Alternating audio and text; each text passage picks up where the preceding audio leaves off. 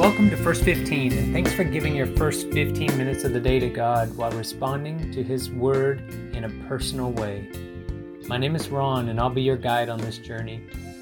Follow us on Spotify, subscribe on iTunes, or download on your favorite podcast provider so you don't miss any episodes. Also, share it with a friend so they can start their day right. Today, we're listening to part of Paul's letter to the Colossians, and one of the few places in Scripture that directly talks about philosophy, but it points to something so much more valuable that you can feed on for life. More on that in a second. On First 15, you listen to God's Word, engage it, and meditate on a personal level. Then pray your response back to God. The intent is to apply the truth of God's message beyond these first 15 minutes in the rest of your life. You can download the 4-step process from episode 1 at podcast.wordofprayer.com. You can also get a help sheet there for the 4-step process that you can keep close for reference. We're demonstrating that all kinds of Scripture, maybe even ones you haven't read much or aren't that familiar with, are useful for hearing God speak, meditating, and responding to Him. Today, Paul's letter to the Colossians, chapter 2. I really love the letter to the Colossians. I don't remember the first time I read it, but I do remember in my early 20s when I moved to Southeast Asia after college, and a group of people from my church sent me off at the airport and read a few verses from Colossians 1 as their prayer for me. I've read, studied, and prayed Colossians many times since. And I would be happy if all you did for your 15-minute devotional today is to read or listen to this entire letter. It would take you less than 15 minutes to read all the way through it. Since you're still here, I'll share with you a portion from Colossians 2, verses 1 to 10. I won't take time to fill you in on the 29 verses found in Colossians 1. There's a beautiful prayer there that Paul prays for these believers that he probably never met face to face. That's followed by an incredible poem about Christ, the preeminence of Christ in Colossians 1, 15 to 20, that is justifiably very well known. What we need to know is that Paul worked at Ephesus, a coastal city that was over 125 miles or 200 kilometers to the west of Colossae. And others that were associated with Paul, like a guy named Epaphras, lived and worked in Colossae or nearby Laodicea and brought word of some troubling misunderstandings among the believers in the church at Colossae, which of course is in modern-day Turkey. So Paul wrote to these believers to give them some guidance. And I'm going to read now from Colossians 2, verses 1 to 10.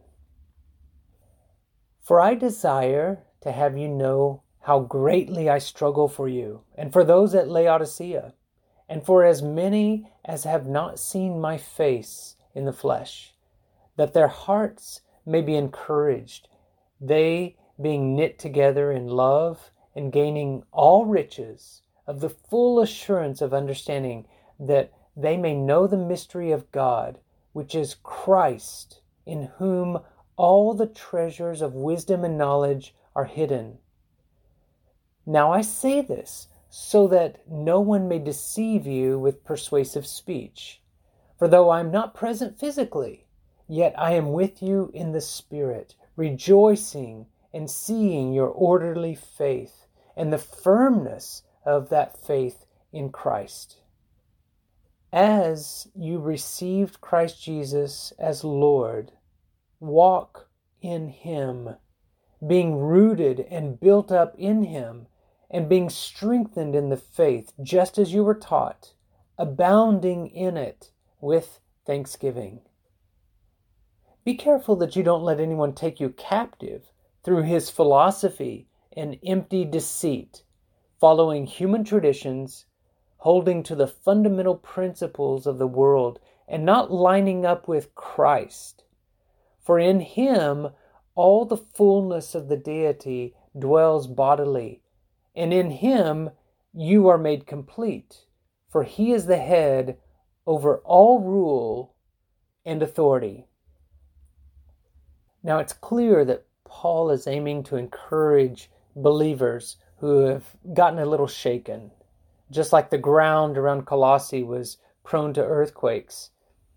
There were loud and distracting voices that are destabilizing the faith of these young believers, making them think that Christ may not be enough. As great as he is, they need to tap into deeper mysteries and more powerful spiritual teachings in order to experience all that there is to be had. When Paul talks about not being captive to philosophy or empty deceit, following human traditions, holding to the fundamental principles of the world.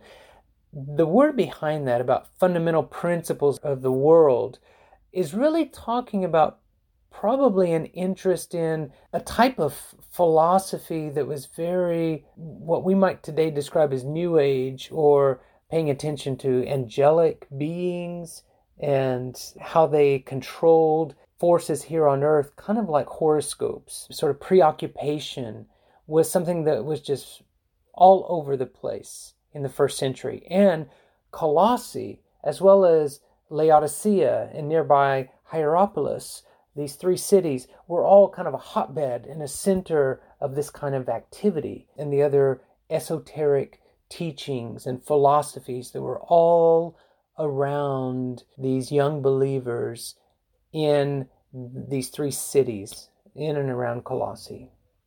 So, Paul is speaking to people who are in this environment. Colossae was right in the middle of these places where people prided themselves on being spiritually evolved and very broad-minded, embracing of all the best wisdom of East and West, Plato, Moses, Buddha, and everything in between. And that's really not an exaggeration. Ephesus itself was like the western endpoint on the Silk Road. So there were all kinds of Asian philosophies from India and even China that were making their way into this far eastern part of the Roman Empire. And Colossae was right on a crossroads of this mixing of influences. There was a local Jewish community that's very strong, and it wasn't the standard Jewish community. It was people who were kind of into something like Kabbalah and mysticism and those sort of things. And you also had the traditional Greek religion, Plato and philosophies and things like that. So the message from Paul that he's speaking to these believers is unmistakable. Christ is the ultimate, and he needs no additions. Christ is the ruler over all and has no peers. And the way of life that Jesus taught is all you need. And you can build a complete and solid faith on him alone. In fact, Paul says all the fullness of God dwells in Christ. So the further you get away from Christ, the further you're getting away from God and the ground of spiritual truth. That is an absolute message, and it requires either full acceptance or complete rejection, but really no halfway measures. In fact, it's the church in nearby Laodicea that John, later on in the first century in the Revelation, the last book in the New Testament, he criticizes the people in Laodicea for being lukewarm in their faith, neither hot nor cold, but kind of somewhere in the middle, in between. Paul is kind of dealing with the same environment here several years earlier in Colossae, this sort of mixing and philosophies and exotic teachings that were all, together, and people being very open and broad-minded about embracing all of these things. I'm always a little amused when I hear people say something like, well, the Bible, that was a long time ago, and people then didn't have the complex and confusing situation we have today, and so it's not really relevant. The differences, though, between us today and them back 2,000 years ago, they're superficial, because Christ was first preached in a very diverse, complex, metropolitan urban environment that was not very friendly to the absolute claims that the earliest Christians made. Just like today, people in the ancient Roman world had a lot of choices when it came to belief. Paul proclaimed, all the treasures of wisdom and knowledge are hidden in Christ, and we should sink down deep roots in Him for our faith. After all the fullness of deity, of God's very nature, dwells bodily in Christ. He truly is God in human flesh. And He desires to share the fullness of what He has with us to make us complete. That's incredible. The only question is, are you willing to receive all that He desires to give you? That's something worth meditating on. Let's pray. God, we praise You and thank You for sharing Your mysteries with us, for coming near in human flesh and revealing where true treasure is. It is not in gold, not in fame. All treasure is hidden in Christ, and we want more of His resurrection power, more of His sacrificial, conquering love in our lives. God, I am broken, and I ask You to make me complete. Fill me with Your fullness, Jesus, just as You promised, more than we can ask or imagine. I ask for it and pray in Your name. Amen. I hope you'll take time today to take every thought captive for Christ, to meditate on the wonderful truths that we've heard here, and to consciously reject, to turn away from the lies, the concerns, and the worry that have no power to give you real life, real treasure. Remember, God promises to make you complete, full of His treasure. Make the most of your time today and walk in the blessing. Today's episode is brought to you by Back to the Cross, a memoir about missional living and saying yes to God wherever it takes you, which you can find on Amazon or link to in the show notes. If you found today's episode helpful, share it with a friend and remember to follow on Spotify or subscribe in iTunes. Until next time, keep listening to God's Word.